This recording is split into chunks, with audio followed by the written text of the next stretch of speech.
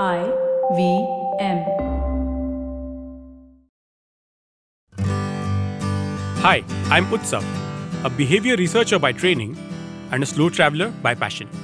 Postcards from Nowhere is a travel podcast where I condense a decade of travel experiences and explore not just the where, but also the why and how to travel. My stories emerge from slow traveling the less explored parts of the world: Bosnia and Herzegovina, Armenia, Uzbekistan, and even China. At the end of each story, I give practical tips and new ideas about how to travel better. This week, we traveled from Edinburgh to Stalinets, Russia, and then finally to Bangalore to uncover the story of an empty chair and the origin story of Ravi Idli. 1939, Edinburgh. The 7th International Congress of Genetics was being held, but it was not just another scientific conference. It was held after a gap of 4 years, and the most discussed subject had nothing to do with genetics. Everyone was discussing an empty chair. The chair that was supposed to seat the president of the conference.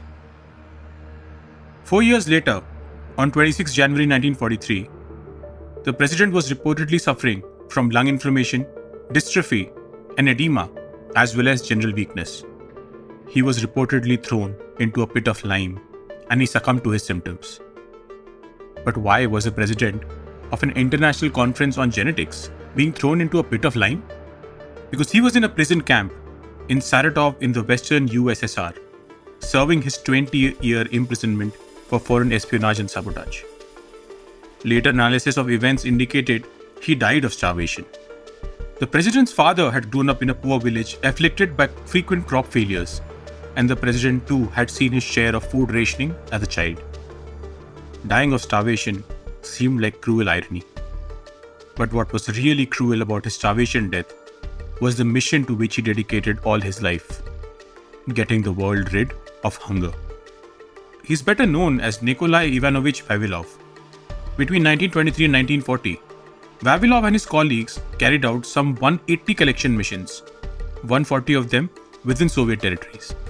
They gathered plants of economic importance, nearly 18,000 vegetables, 12,650 fruits, over 23,000 legumes, and 10,000 varieties of just one crop.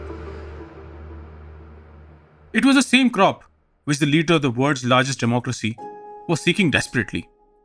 Closer home in India, the failure of the monsoons in 1965 and 66 led to a drought.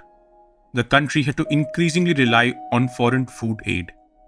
This was on the back of the 1965 India-Pakistan war, where Prime Minister Lal Bahadur Shastri asked Indians to miss a meal on Mondays. After his sudden demise in Tashkent, Indira Gandhi was sworn in as Prime Minister. She inherited a difficult economy and voices from within clamoring to refuse US food aid. So much so that K. Kamaraj, president of the Congress at that time, reportedly said that he would prefer to starve than receive wheat from the Americans. The food situation was turning graver by the day, with The Hindu reporting in January 1966 that 30 million people were facing dire distress. In a moment which was overshadowed by her disastrous handling of affairs later, she dialed Lyndon B. Johnson, the then President of the United States.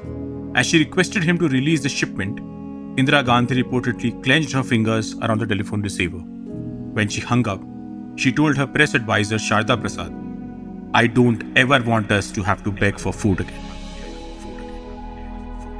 But the issue wasn't just with receiving wheat shipments. The government was concerned about rising costs and if agricultural sector was robust enough to weather new technological changes. The shipment finally arrived in October 1965, sent by an American agronomist, Norman Borlaug, to his Indian counterpart, M.S. Swaminathan, and thus were sowed the seeds of the Green Revolution. No one was prepared for the amount of wheat harvested in 1968. The surplus was so huge that the government had to store it in schools and theatres. Trains ran out of wagons to fill with wheat. The term Green Revolution was coined in 1968 by William Gord, an administrator at the US Agency for International Development. Speaking at a conference, he talked about the Green Revolution spreading across Asia. The term stood in contrast to the communist Red Revolutions in Asia at the time. The Green Revolution was betting on high-yielding crops. In 1966, when India imported 18,000 tons of seeds for Punjab and they arrived in Surat, Punjab was the one state that put all its hands on deck. It made state prison inhabitants spin bags for wheat dispersion. The state announced an early summer vacation to convert classrooms to granaries. Farmers in Punjab were more incentivized to grow these high-yielding crops due to higher minimum support price and free electricity guarantees.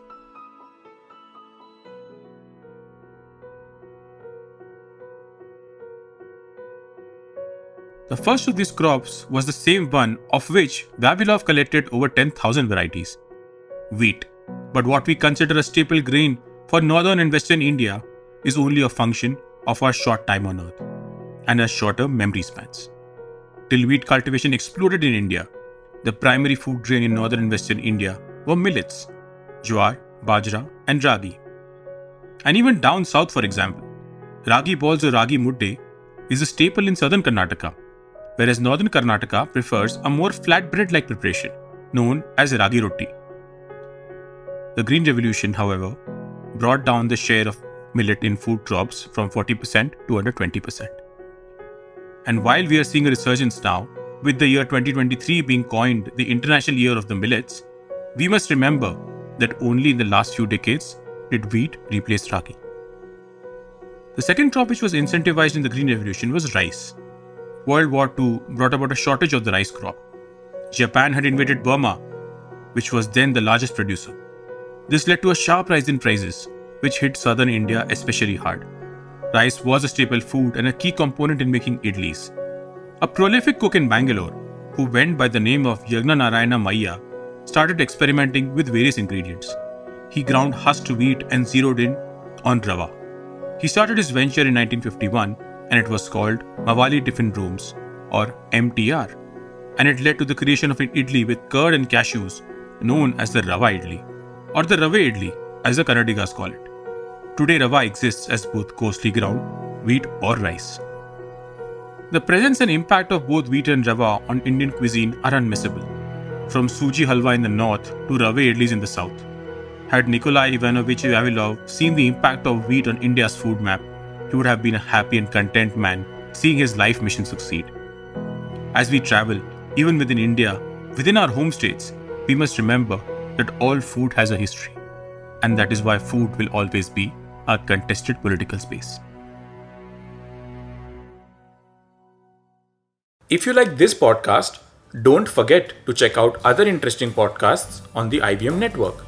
You can listen to us on the IVM Podcast app or ivmpodcast.com. You can also follow us on our social media. We are at IVM Podcasts on Twitter and Instagram. If you want to reach out to me, I am Utsav Memory on Twitter and YVTravel42 on Instagram.